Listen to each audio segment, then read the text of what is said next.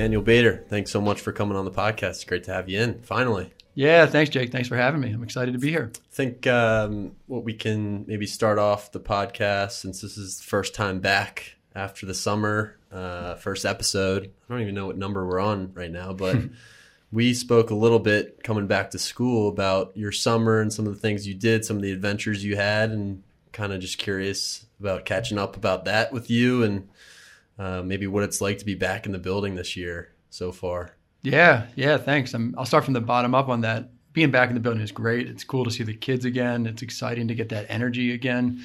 Over the past 18 or so months, that's really been missing. And even though I'm not in the classroom and with the kids every day, you feel that on a daily basis. And so to have the kids back, to have the teachers back, even though they're masked up, it feels really good.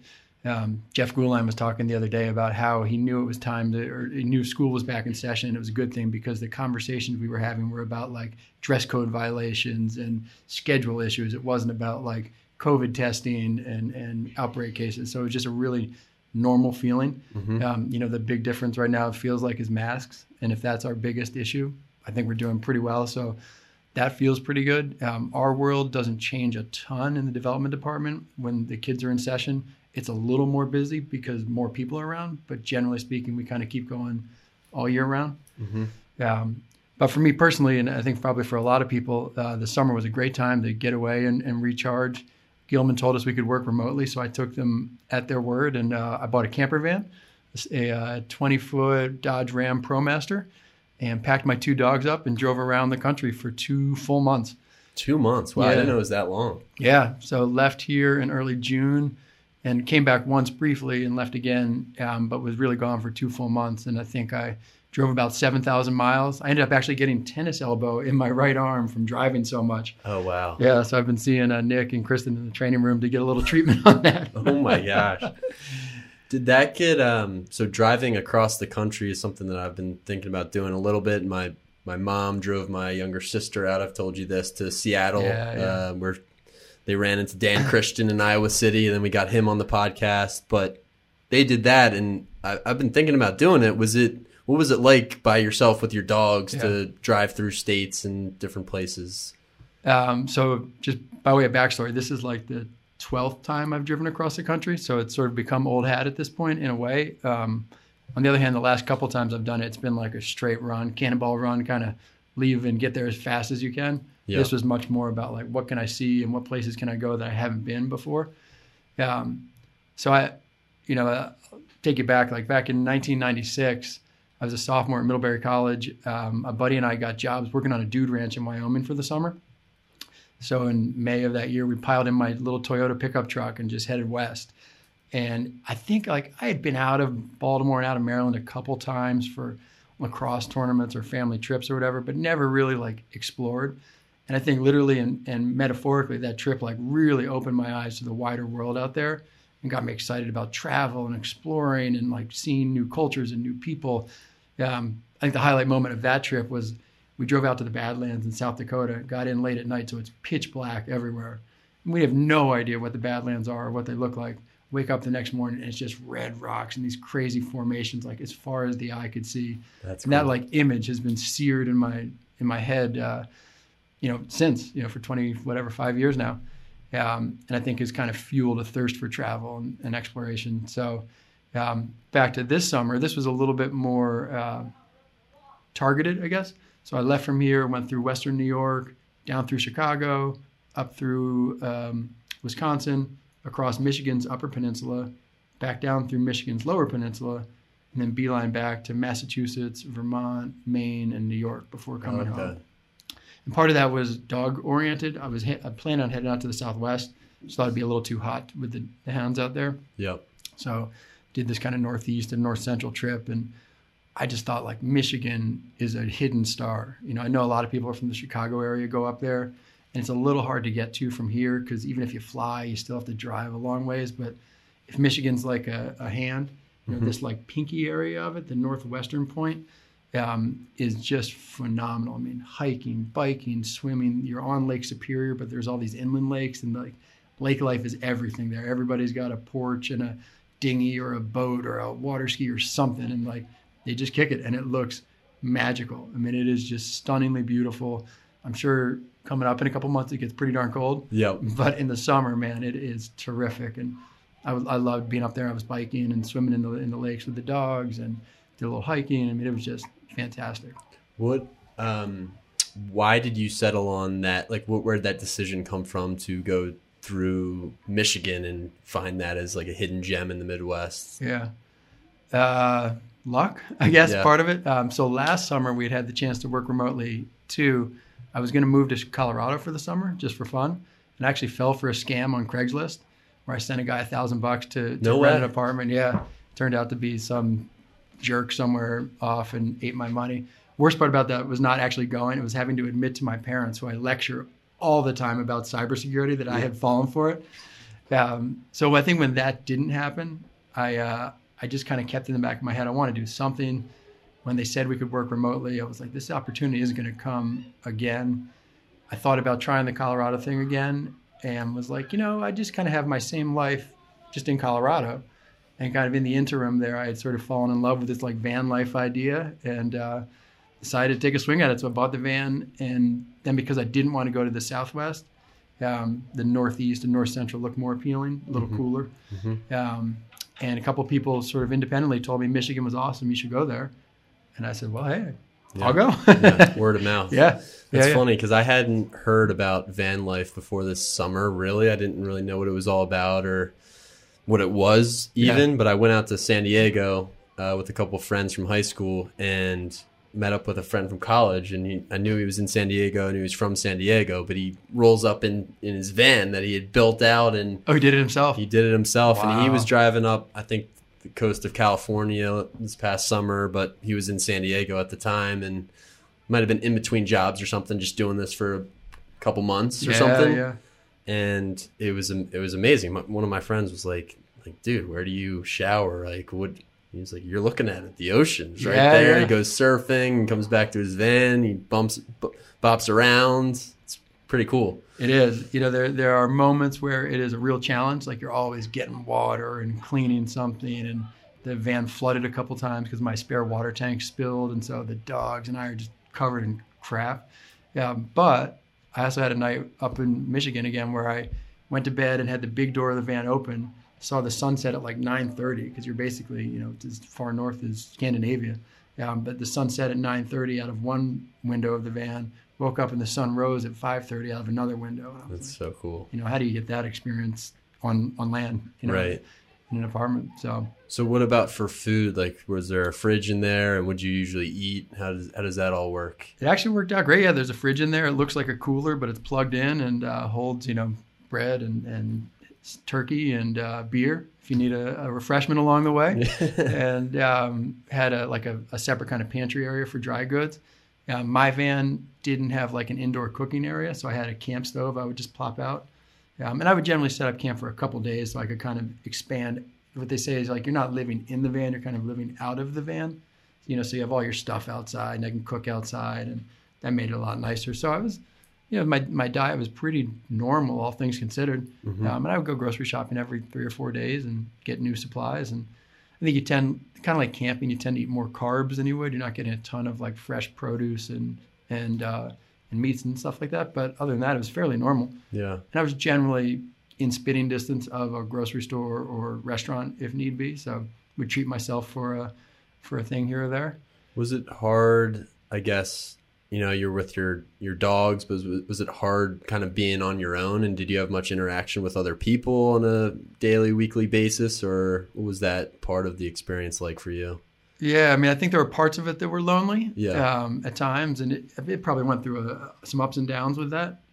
Particularly in the second half of the trip, I ended up seeing a lot of friends along the way. So when I went to Massachusetts, I hooked up with a couple of friends from college and beyond. Same up in Massachusetts. I saw my family for a week. So I made a point to kind of visit with people.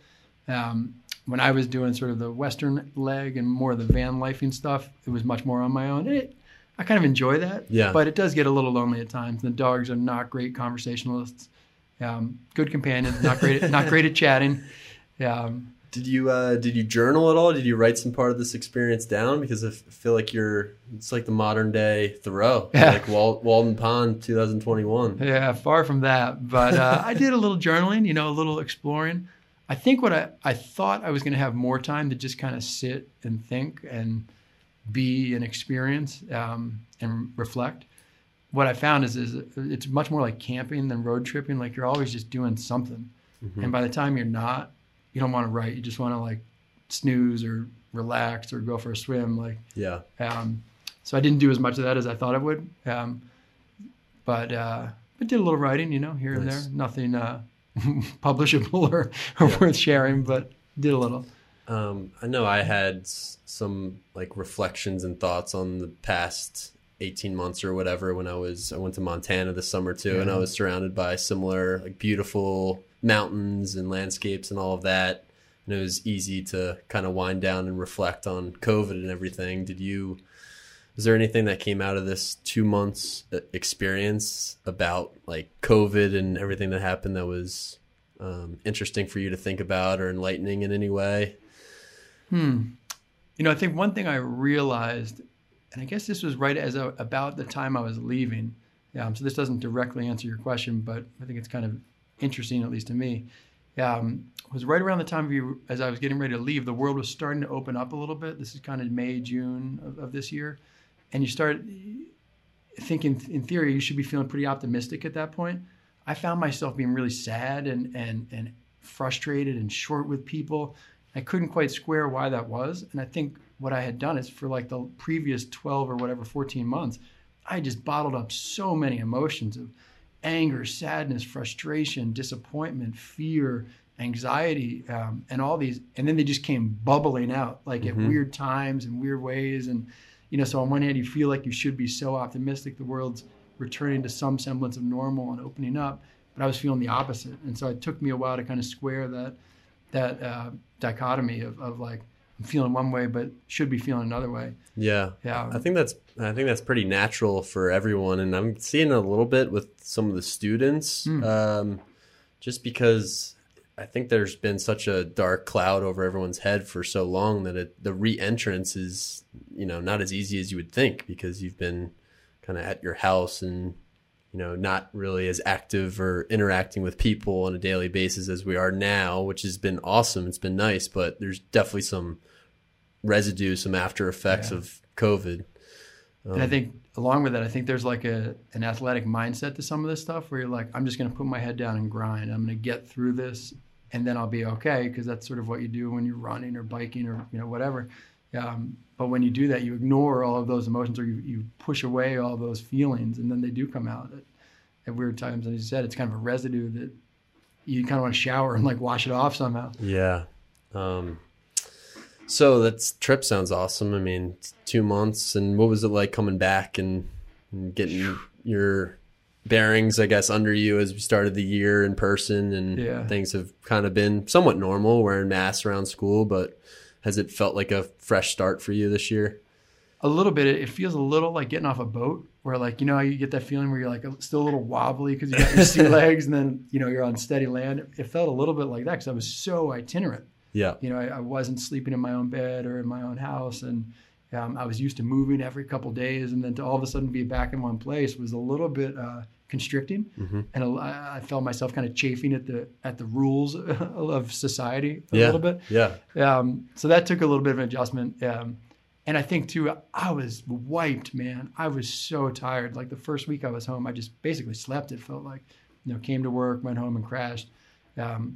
There's so many logistics that go into like living the van life. Where am I going to sleep? What are we going to eat? Have the dogs been out? Is it too hot for them to be? Is there any place I can go biking? You're just always kind of wheeling and dealing. Was that on a daily basis that you were trying to figure out what you were doing for that night, or had you mapped all of that stuff out prior? Or is it kind of like a rough sketch of what you were trying to do? I think it was mostly like a rough sketch. Yeah. And I'd have kind of points of like, hey, I need to be here by a certain date, or I want to be there by a certain date. But some of the details in between were left to be filled in. And especially on the tail end of the trip, I got just kind of lazy about planning. I was like, I'll figure it out. Yeah. And so I think some of that is my own doing, right? That I made the bed enough to sleep in it. But it's kind of nice to have it spontaneous too. It's like figure it out. It's part of the experience, I think, a little bit. Absolutely. Yeah. Definitely part of the adventure. Yeah. So I think what we can get to in this podcast episode is development and some of the things that you do here at Gilman in the development office, because I'm sure there are people, students, and even some adults too, who are like, the office is there and I know that it's important and I've heard about it. And I know Daniel and I know some people in the office, but what exactly is going on in there on a daily basis, and what's like the nitty gritty of a, day in the life of someone in development here at Gilman? Yeah, it's a great question. I still wonder about that myself. So we're like I think a 10 or 12 person staff sit on the top floor of the Lumen Center. And collectively, I think we raise about $2.5 to $2.8 million a year, which is a huge number. And it accounts for actually about 8% of the school's budget. So the school, every year, the school forecasts a shortfall in its revenue. So between tuition and other revenue sources, that amounts to about 92% of what we spend every year. So the Gilman Fund and some of the other fundraising we do throughout the year, that accounts for that extra 8%. So it really is vital to the lifeblood of the school. There's all sorts of like specific funds and targets for some of the fundraising, but generally speaking, it kind of helps to fill that gap between what the school spends and what the school brings in. Mm-hmm. So it is really critical. I like to joke, I'm the one person in the department who doesn't have to actually ask for money. I try to make people feel good about the school and their relationship and make them feel connected to one another and to the institution. And over the long term, our hope is that when you feel good about a place, you're going to want to support that place. And I think that's kind of where development and alumni relations kind of really are at their best. I think in the corporate world, it would be sort of like I'm the marketing arm to a sales team. Mm-hmm. Kind of thing, where you want people to be engaged, you want people to be knowledgeable about what's going on, you want people to be connected, and by doing that, they might buy your product. In this case, they might support the school. So what does that look like on a daily basis? It kind of changes pretty often. I've become a semi-professional party planner. We have our annual reunion cycle where every 5 years, people in reunion classes come back to campus to celebrate their milestone reunions. Then we do a bunch of regional events where we go out to see alumni in different areas. Obviously, those kind of things have all been on pause and are starting to restart again through COVID. But that's a big part of what we do every year. And then we have a couple other sort of ways of connecting with alumni. We have an alumni board of governors, 30-person group or so of alumni from 1964 through 2014, who sort of serve as a communication vehicle between the school's alumni and the school itself, sharing information from the alumni base to the school and then taking information from the school back to the alumni base. So I'm sort of the staff liaison for that group, and they meet 5 times a year. Malcolm Ruff, class of 2002, is this year's president. Great guy, does a great job with the group. Captivating speaker. I think he's destined for huge leadership things in the world beyond Gilman as well. And then we do some other sort of one-off events, whether it's a wrestling affinity or wrestling celebration around the Gilman Duels. We're going to do an alumni lacrosse game in November. We have an affinity group for entrepreneurs that we'll do a webinar on in October. We have a Black Alumni Society who wants to do some events to encourage Black alums to re-engage with the school. So it's sort of any connection point we can find with people to re-engage with the school we look for, and then try to develop the relationship through that. What are some ways that, I guess, you like personally like feel that you can like reach people who might have been disconnected with the school or graduated a while ago and are doing something else? Maybe they're, invested in their career or their families, and maybe they've forgotten about Gilman a little bit in some ways. How do you like draw them out and bring them back to contribute to the school?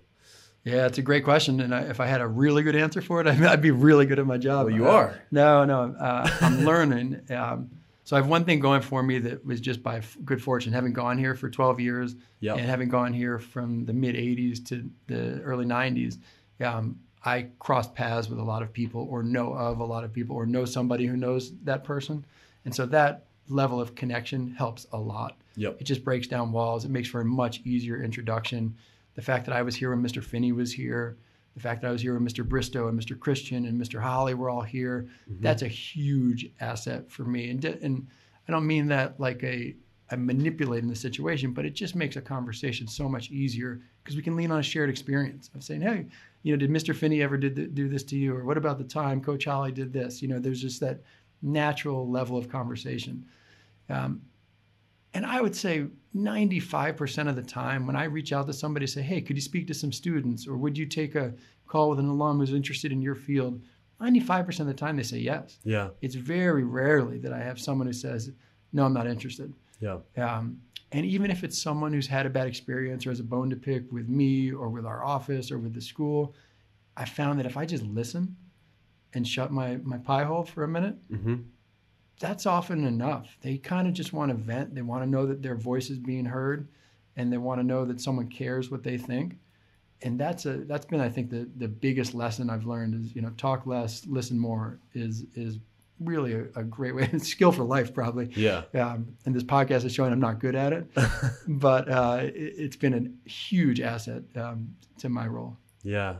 And you obviously had such a positive, powerful experience as a student going to Gilman that would motivate you or make you want to stay involved with the school and work here and bring alumni back and keep this whole place together, people who are here now and outside of the present day Gilman, keep everyone connected with each other.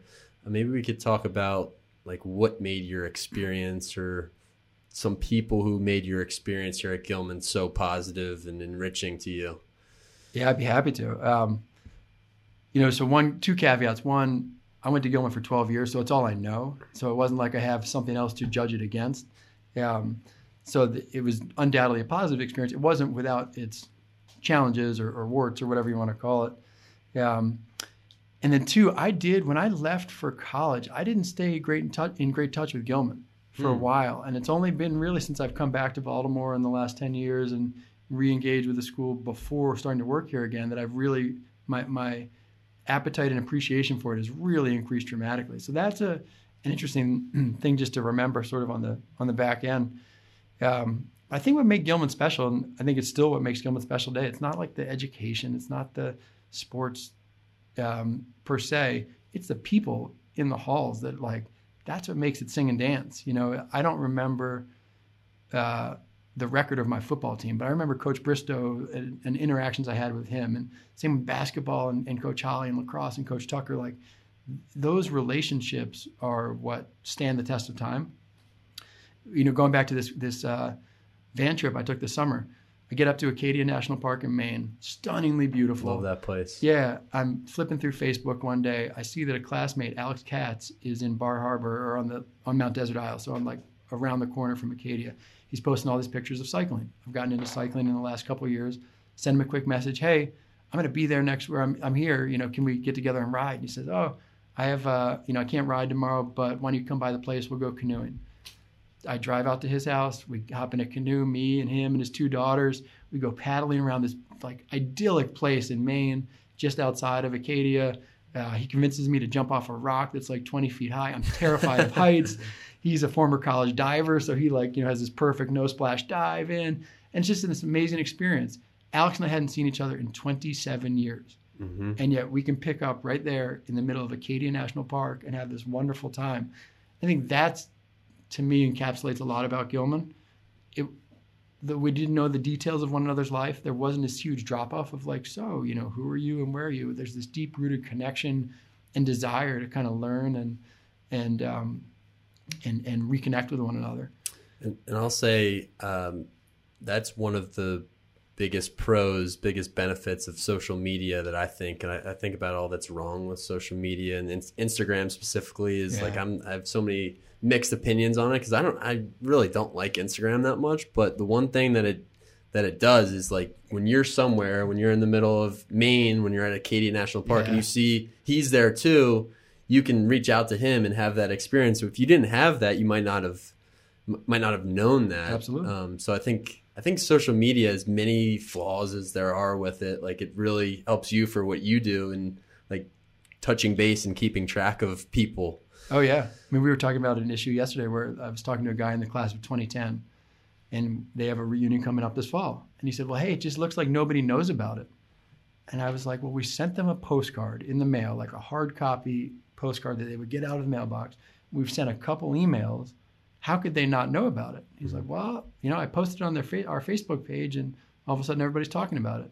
And I think that's part of my challenge, right? Is like, I'm an older school guy, where email to me is like, that's our mode of connection and conversation. But for him, it was like social media is the way to get the word out. And I need to constantly remember that like, we have alumni going back to the 1940s, so their communication style is so different than the guys who are graduating this year. Right. And, to try to figure out how to cater our messaging to them so we can reach them and stay involved with them is really hard, but also really important. Yeah. And it changes so fast too, because like Facebook is big with my parents and some people a little bit older than I am, but I don't have a Facebook. I'm not on there. And I know these high school guys in my classes aren't on it. They don't even really...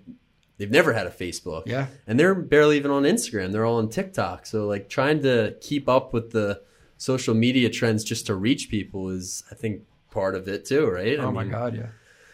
I actually had a little art business before coming back to work at Gilman, and it was just me basically. And the biggest challenge I had was how to spend my time marketing. Should I send emails? Should I post on Facebook? Should I do Instagram? And if you're trying to do all of that for a single person who's also trying to make the orders and build the projects and ship them out and do events, you don't have a lot of time. Yeah. So as that the social media piece moves, companies, schools, whatever, are constantly trying to reevaluate, like, where should we put our resources so that we can reach people, even though we know it's going to move away from us soon. It's just like this ongoing challenge. Yeah. You feel like you're chasing a fart in the wind almost. Tell me a little bit about your art business and how that started, because we've talked since I first met you about that, and I've been fascinated by it. 36 letters, correct? Yeah, exactly. So 36 letters came from 26 letters and 10 numbers too. I called it photo letter art for lack of a better name, but it meant that I took pictures of objects that looked like letters and then framed it together to spell words. And it started, actually it's kind of coincidental timing now with this most recent earthquake in Haiti, but back in 2010 there was a huge earthquake in Haiti. I have a sister who at the time was at Bryn Mawr, and her classmates were all required to develop a piece of art that they could auction off, and the proceeds would go to support the victims of the earthquake. So we were walking around downtown one day, and we saw someone who did something kind of like this, and we said, oh, we could do that. So we dragged my dad around one morning with a camera, took a bunch of pictures, spelled out Hope for Haiti, and sent it off to their show. And it just kind of stuck in the back of my head. A couple years later, I didn't have Christmas presents for my family members. So anybody who owned their own home at the time, I spelled out their address in that same kind of style. And this one is that's closer to what I did most recently. And everybody loved it. And they said, oh, you should sell these. So a couple years later, I opened a little Etsy shop and sold when I say a small amount of pieces, I mean like a micro small amount of pieces. But again, it just kind of stuck. And I've always had sort of an interest in photography, and I think I have a pretty good eye for photography. Don't have some of the skills of Photoshop that some folks have, but I think I have a pretty good eye for framing and setting a picture. And that, I think, was what drove my interest in it. And then in 2014, I was working at U.S. Lacrosse. I was overseeing our national lacrosse teams, and I just kind of burned out. And so relatively abruptly, I just quit without a real plan of what I was going to do. I went out to Loch Raven Reservoir in Baltimore County and went for a hike. And I was like, I'm going to figure out what I'm going to do and how I'm going to get my next job. And like 15 minutes in, I got stuck on this letter art idea, and I kind of wrote a business plan in my head. Came down, I started a Kickstarter campaign, raised a little bit of money to kind of get off the ground. And for 4 years, that's what I did full time, was make photo letter art. And wow. Yeah, it was awesome. I mean, it's crazy to me to think that, like, here's a dumb jock from Gilman, with no training in art or business, who's sold thousands of pieces that are now hanging on people's walls around the world. I mean, around the world. So there's a few that are international, but like mostly in the States. And that's just like so cool. I think you probably think about this too, but I think a lot about like legacy and what will I be remembered for? And like when I die, will people what will they have to remember that I was here? Mm-hmm. And to know that there's like artwork hanging on the wall in someone's house is just so wild to me. And so it's very cool. Yeah, it's flattering and exciting and neat. And it started, I think, where I saw the biggest evolution, sorry to go on and on, but At first, it was just friends and family buying it, and that was nice. They were supporting me. Yeah.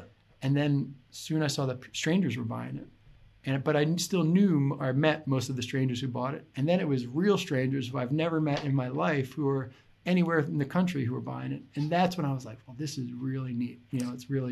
It's out there. And the way that you reach the strangers is through Etsy. And I don't really know too much about that site, that website. Yeah, so Etsy is sort of a craft arts festival online.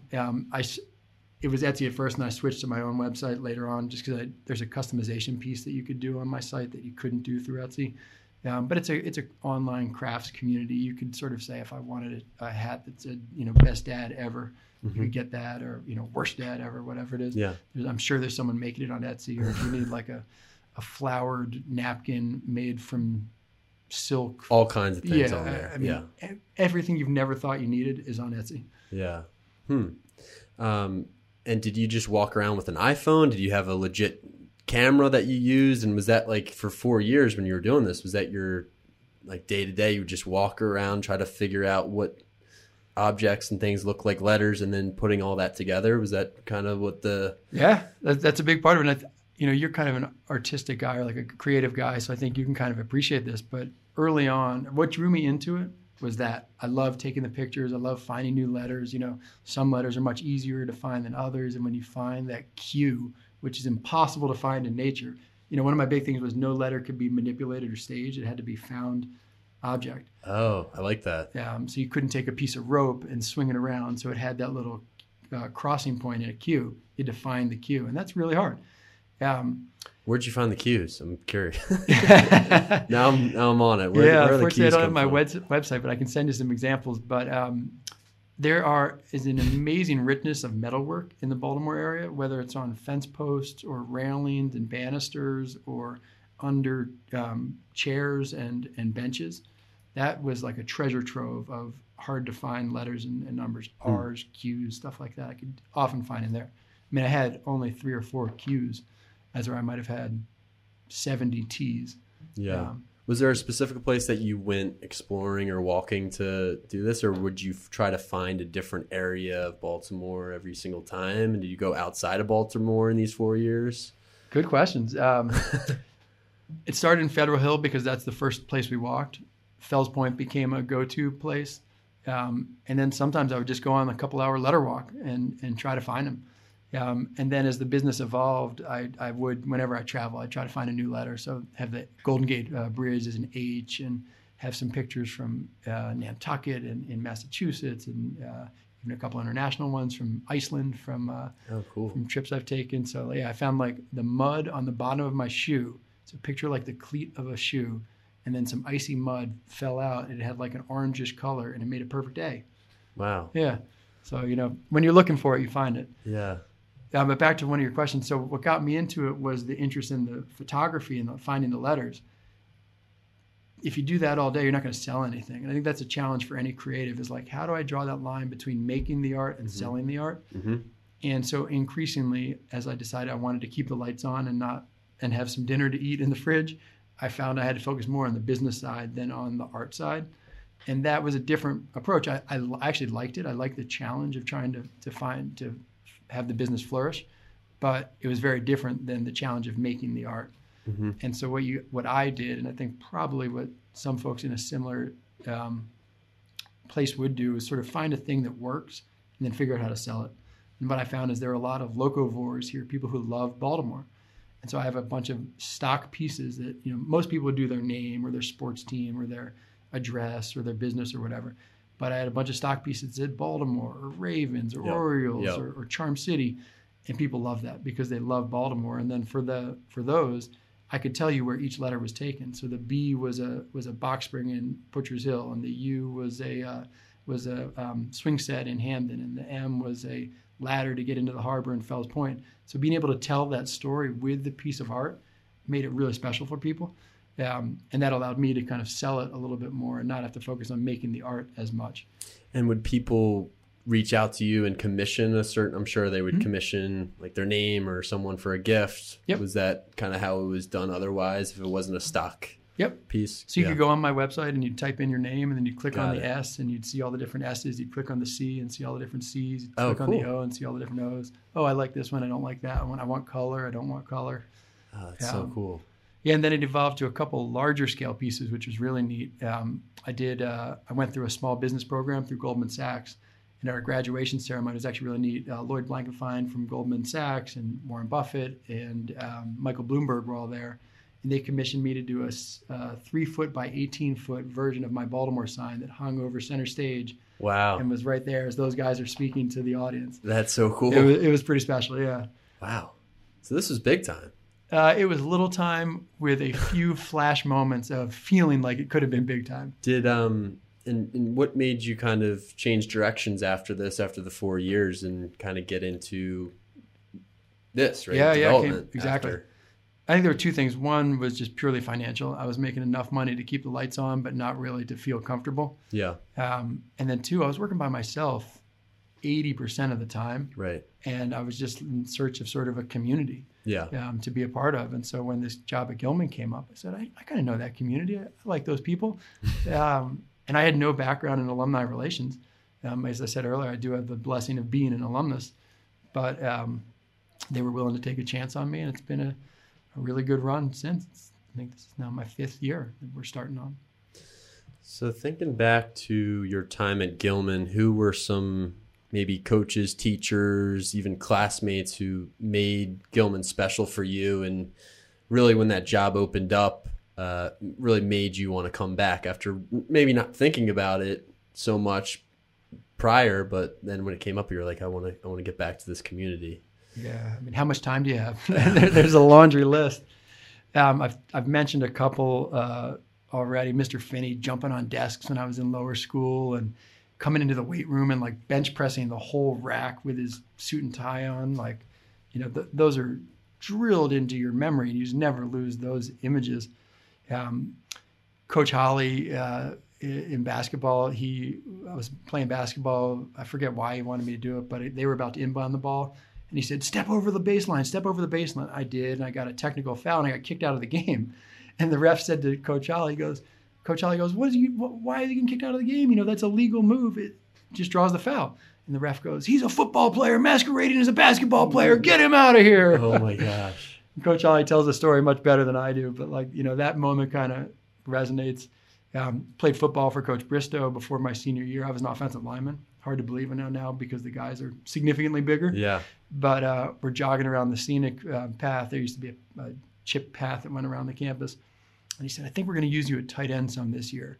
And here's an offensive lineman, never gets to touch the ball, thinking I might get thrown to. Last time we had that conversation, never heard from him again on that. So that moment, but it sticks with you, Yeah. So those are some of like the Gilman luminaries. There's others though, like Don Rogers, I think you've had in here before. Yep. Don used to say, I had him from middle school math, and he would start a story by saying, so I says to myself, self, blah, blah, blah, blah, blah, and would go on with the story, and like, it always got a laugh from the whole class. And like, that was just Mr. Raj being Mr. Raj. Yeah. He's a personality. I miss that guy. He was here my first year, but I think he left after that. So I haven't really seen him or touched base with him, but he was such a funny guy, personality. Totally. There's another middle school teacher, Ted Waters, who's now doing great in the finance world and was a young teacher, not unlike yourself back then, middle school teacher. And I think I must have come into history every day and said, Mr. Waters, can we play football? And one time he just had enough of me and he's like, Thano, can we play history today? I was like, so I think those memories are what stick with you. And I'm sure I learned some stuff in the books, and I didn't apply myself to my studies as much as I should. I applied myself to the sports much more. But like those little vignettes, I just think are so telling of the relationships you build with your teachers and your coaches here. Yeah, I've said this to my English classes a little bit. It's funny what you remember, like those like short kind of random moments that, you're going to play tight end that you'll never came to fruition. You never played tight end, but that still sticks out to you. It's so interesting the way that freezes in your mind. Totally. And I have lousy hands, so he made a good decision not to play me at tight end. Your eyes just lit up. Oh man, who doesn't want to catch a pass? Yeah. So what was it like what was Gilman like during the time that you went here in comparison to what it's like today? And I think we've had people on the podcast, alumni. Ned Emla has been on here kind of talking about some of the traditions that maybe we had here back in the day, but we don't have anymore, or some of the things that Gilman did and said and stood for back then that have been lost, but some other things that are still true today and haven't changed one bit. Has sledding on freshmen come up? Sledding on freshmen? We used to use freshmen as sleds to go down the hill by Harris Terrace. Yeah, it's probably not allowed anymore. I think that's frowned on. Sledding on freshmen. Yeah. I think, and I say this in a positive way, Gilman today is a much more welcoming and encouraging and supportive place than it was 27 years ago. I think then, and maybe that was society, maybe it was Gilman specifically, maybe both, there was much more sort of a sink or swim mentality of, if you got here, you should be able to cut it, so go do that. And most people were able to do so, but some fell through the cracks. And I think I was a athletic, smart enough white guy. I fit the majority on most accounts. And so Gilman was easy for me to fit in and to be a part of things. I imagine there are other people, I know there are other people who, for whatever reason, felt ostracized or left out or unincluded. I will say, I don't think it was ever intentional. I don't think there were in policies, procedures, whatever, or people who were trying to push others away. It just was part of the fabric of the culture. It was very much do your stuff and move along, I guess. And so that, again, there are probably people who felt a little left out. I think Gilman today is so warm and so welcoming and so supportive that I think it's a very different environment in that regard. But I think so much of it stays the same. The Gilman 5 is new, but that's what we lived and talked about 30 years ago anyway. Maybe it wasn't called the Gilman 5. Maybe we didn't use all the exact same order of the words, but it was there. And it was what Mr. Finney embraced. It was what Mr. Montgomery carried from there. It's what Mr. Holly and Mr. Bristow and those guys and women all preached on a daily basis. It just kind of was imbued in you. And same with the Gilman skills that we talk about today, about thinking creatively and creating and collaborating. That stuff was all there. It just might not have been codified or articulated in the same way. So I think, you can say Gilman's a different place today. It is, and that's probably a good thing. I don't think Gilman could exist as it did 30 years ago in today's world. But I think the fabric of Gilman, the essence of Gilman has remained virtually unchanged. Yeah, that's one thing that I think about too is just how students today at Gilman, it's very hard for them to be left behind in a lot of ways. Kind of just coming in here as a teacher and comparing it to my high school, which is a public school, larger school. I had like 517 kids in my class, so probably 2,000 in my high school. I feel like if you didn't really do well in your classes or do well on a test or you were struggling a little bit, it was easier for you to just be forgotten about because teachers had so many students and, it's pretty expensive. It's time intensive to like reach out to people and make sure that you're coming along and making up that test. But here it was just amazing to see how someone in my class doesn't have even a good day or fails a quiz or didn't read that day. So many people are involved after that one class, like advisor, other teachers. It's very close knit and people talk to each other all the time here. And it's very hard for someone academically, at least, to be left behind or be forgotten about, which I think is a huge part of like the value of Gilman. Yeah. I think of some of the shenanigans that probably we got away with 30 years ago probably don't fly in the same way today. Yeah. What was it academically kind of like as a high school student at Gilman? And would you say it was as intense academically as it is today, or kind of what were your classes like when you went here? I mean, I think that every report card I had said something to the effect of shows great promise, should work harder. Yeah. So I might not be the best person to ask. I was a solid B student, and without trying to toot my own horn, could have been an A student, but just did not put in the work necessary to do that. I don't think I read a book cover to cover until my junior year of college.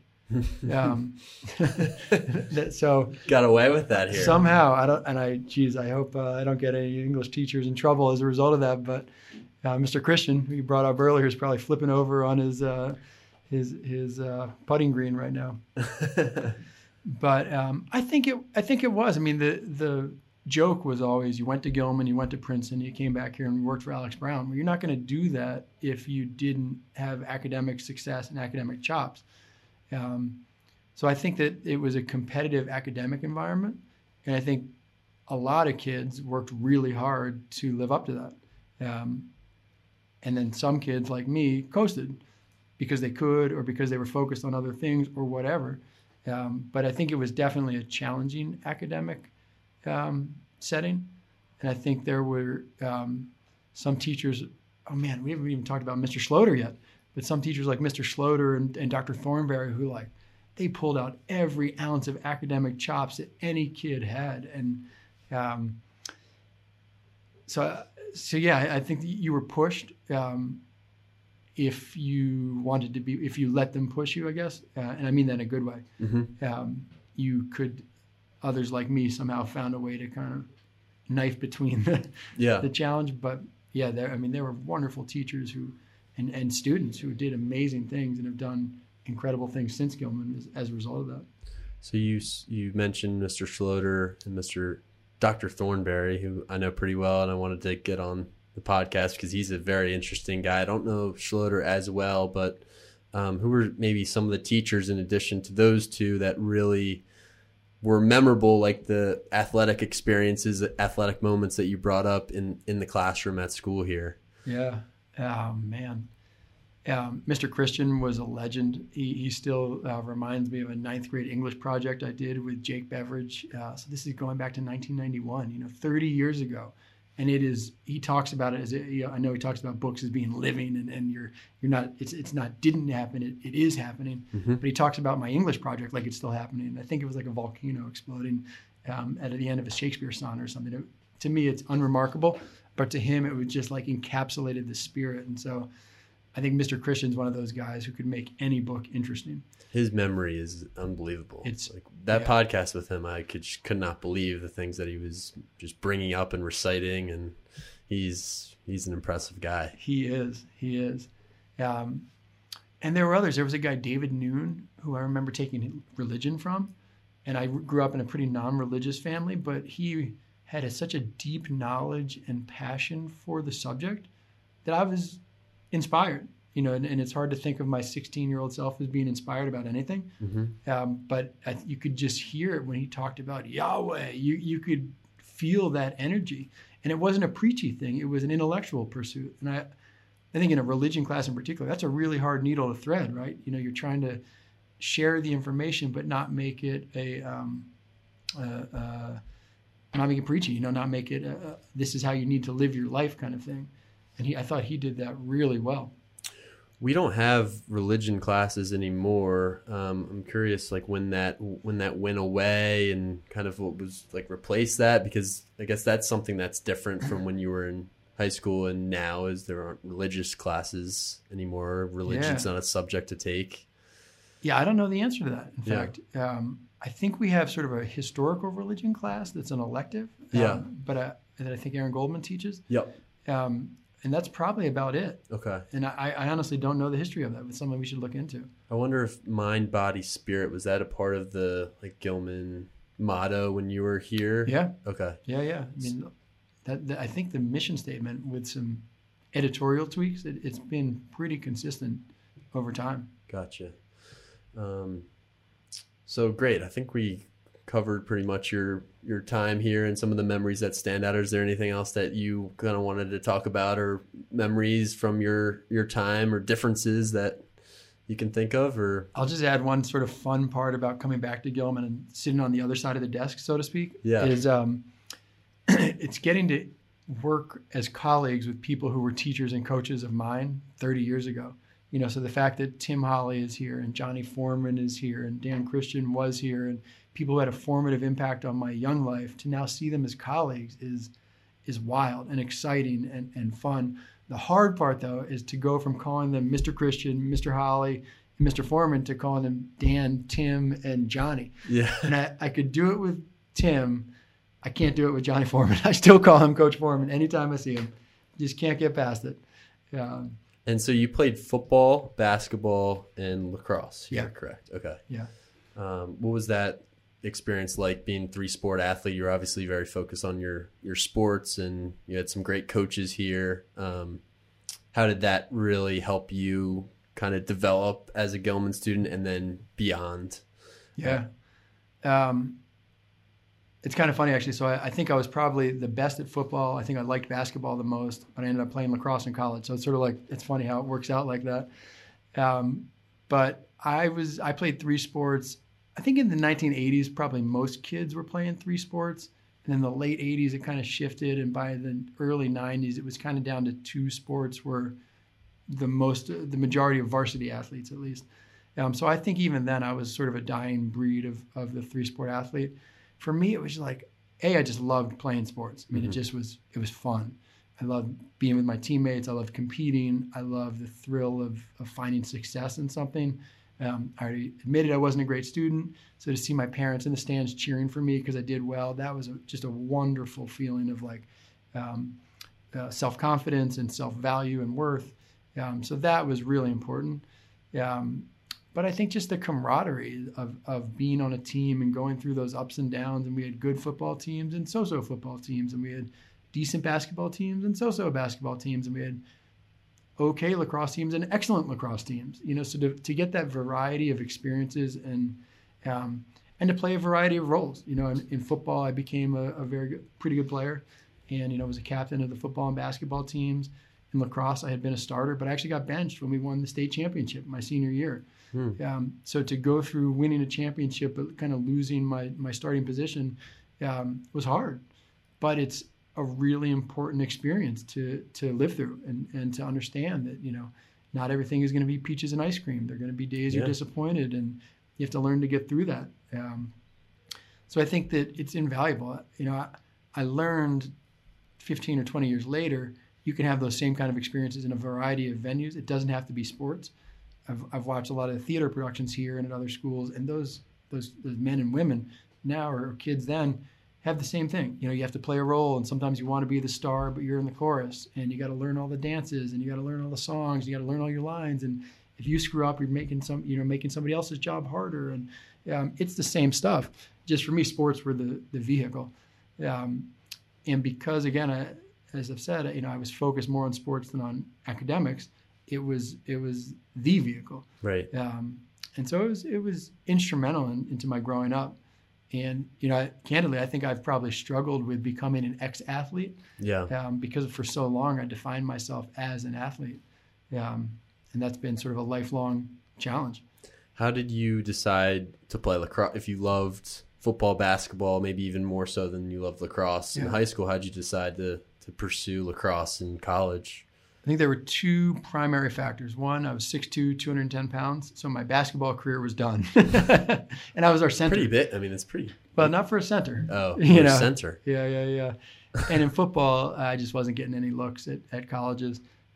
Middlebury had recruited me for lacrosse, and so that was sort of the path. I got recruited by a couple schools for lacrosse, so that was sort of the path I took, not really for any decision I made other than those were the options open. And Middlebury and some of the other schools that were interested in me are pretty good academic schools, so it made it a little easier to think about going to one of those and playing lacrosse rather than going to a less good academic school to play another sport that I might be more interested in. What was your experience like with lacrosse at Middlebury, and maybe how did you, I know you worked for U.S. Lacrosse for a number of years, how did kind of that transpire afterwards? That's a good question. Lacrosse experience at Middlebury was great. I didn't become the player I had wanted to, and a lot of that falls on me. I didn't work hard enough in the off season and on my fitness to really do that. I enjoyed the social life of college, but being a part of the team was fantastic, and my teammates remain some of my closest friends from my college experience. And the memories from college, similar to what we're talking about with Gilman, are mostly centered around sports type experience. It's like shoveling the field because it snowed a foot on April 18th, or a road trip to Bowdoin where we stopped at the same restaurant every year and would get more frozen ice cream, frozen yogurt rather than you can fill in a pitcher. So stuff like that stands out as just like fun memories that hold up over time. How did I kind of get into lacrosse for life, I guess, was I moved out to California soon after college and started working at a job doing frontline support for a financial software company. And I was working East Coast hours, so I was out of there by 3 p.m. A lot of time then in the afternoons. And having gone to school on the East Coast and played lacrosse at an East Coast college, I kind of became a hot commodity for coaching. So pretty quickly I had people approaching me, asking me to coach it. And this is late 1990s, it's like 1998, 99. San Francisco, yeah, where their lacrosse team was really taking off. Yep. And they just needed people who knew a little bit about the sport to coach. So I coached a youth team for a year, coached at UC Berkeley for a year, and then coached at a high school for 2 years. And I was really enjoying that. I found out I didn't like the financial software company stuff. I liked the coaching. In being out there and doing it, I met a lot of people in the lacrosse world. Had an opportunity to go coach college lacrosse at Elmira College for a couple of years. Got my master's there while I was there. And so lacrosse kind of became this vehicle. And I bet 2/3 of the jobs I've gotten in my life are through some level of lacrosse connection. Yeah, especially being from Baltimore, it's just amazing. Baltimore, as small as it is already, is like everyone kind of knows each other here, I've kind of felt. And having the lacrosse too, it's such a small world. It's a small world on top of a small world almost. It is indeed. So that's great. So you went to Elmira for a couple of years coaching there and doing the masters, and then after that is that when the 16 the 36 letters? There were a couple other pit stops in between. I worked for a small nonprofit in Rhode Island, briefly worked for the NBA, actually as a news desk editor for their website for a brief stint. And then I got lured back to California and spent 2 years as the assistant athletic director at a high school in Los Angeles called Brentwood. Okay, I think I knew that. And when I left Brentwood, I came back here and got a job at U.S. Lacrosse and was there for, I think, about 5 years. Interesting. Yeah. So you've had the lacrosse thread through the it buzz, all. Yeah. It's wild to think that I've coached lacrosse at the youth, high school, or college level for some 20 years. Yeah. So another question I was thinking about when you were talking about your athletic career at Gilman and then at Middlebury, what was the best team that you've ever been on? I mean, we won the state championship my senior year here at Gilman, and had a bunch of guys who went on who were All-Americans and all whatever players here in Baltimore, and went on to be All-Americans in college. So in terms of star-studded power, that's probably it. Lauren Smith was the best player on our team. He went on to be a 3-time All-American at Princeton and win a couple national championships there. Mark Corns actually won the Kelly Award that year as the best player in Maryland for us. John Tucker was the coach. He's an all-everything player and coach. A couple other guys went on to play college lacrosse. I think probably 8 of the 10 starters played college lacrosse, if not more. So I think that's probably the biggest bang for your buck. Yeah, most talented and obviously best season. Yeah, and it was a cool time too because we hadn't been that good for that long. The late 80s and early 90s were a tougher time. So my sophomore year we weren't very good. My junior year we were kind of sniffing at the playoffs, and then my senior year to kind of make that run was pretty awesome. In fact, we beat Boys Latin 6-5. Their goalie was a guy named Brandon Mollett, who actually became a teammate of mine at Middlebury, and is now a lifelong friend and good buddy. But to remind him of that goal that he missed is a fun opportunity. What was Tucker like as a coach? I think the story that illustrates Coach Tuck to me the most is he would say things like, "I just don't get why you guys can't look over here and zip a pass behind the back to that guy who's wide open over there." And you're like, I didn't know there was a guy over there.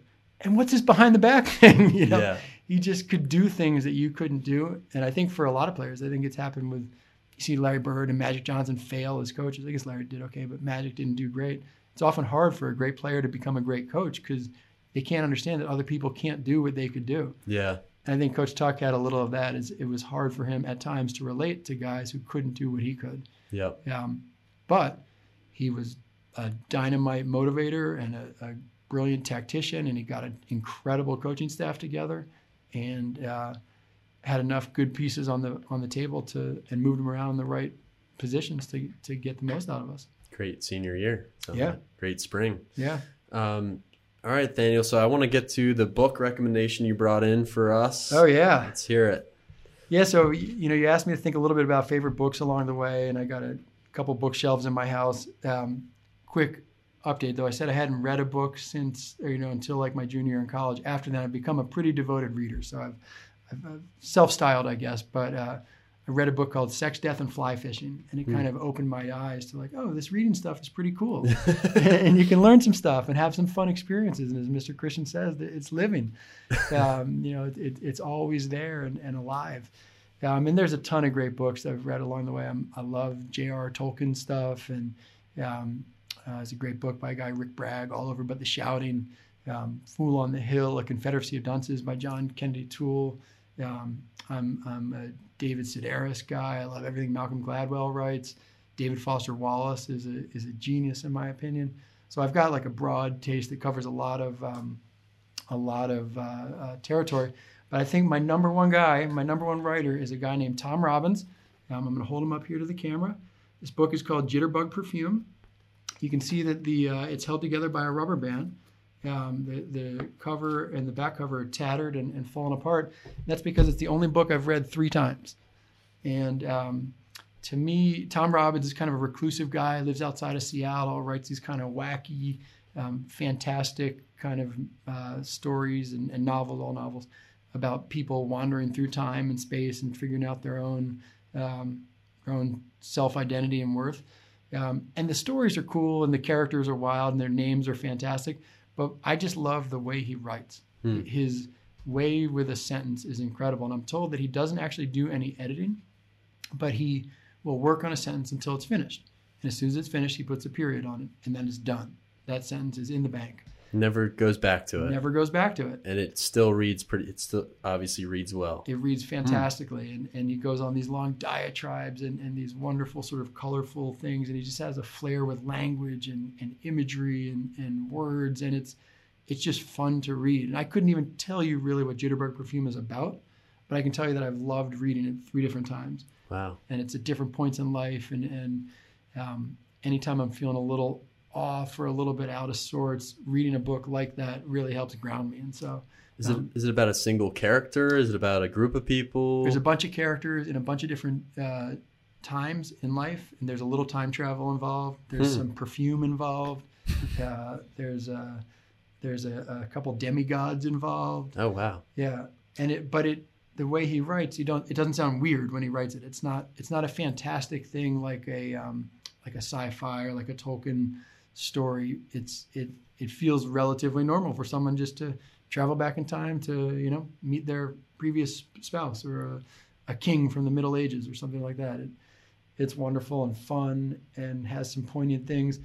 This is a habit I've learned from Mr. Christian, but you can see I've sort of underlined stuff and circled words and found annotation. Yeah, I've annotated it along the way so that it's it's working with me, or I'm working with it, and it's just fun kind of stuff that I really enjoy. Is there anything in there that you can share that you've annotated that is specific at all?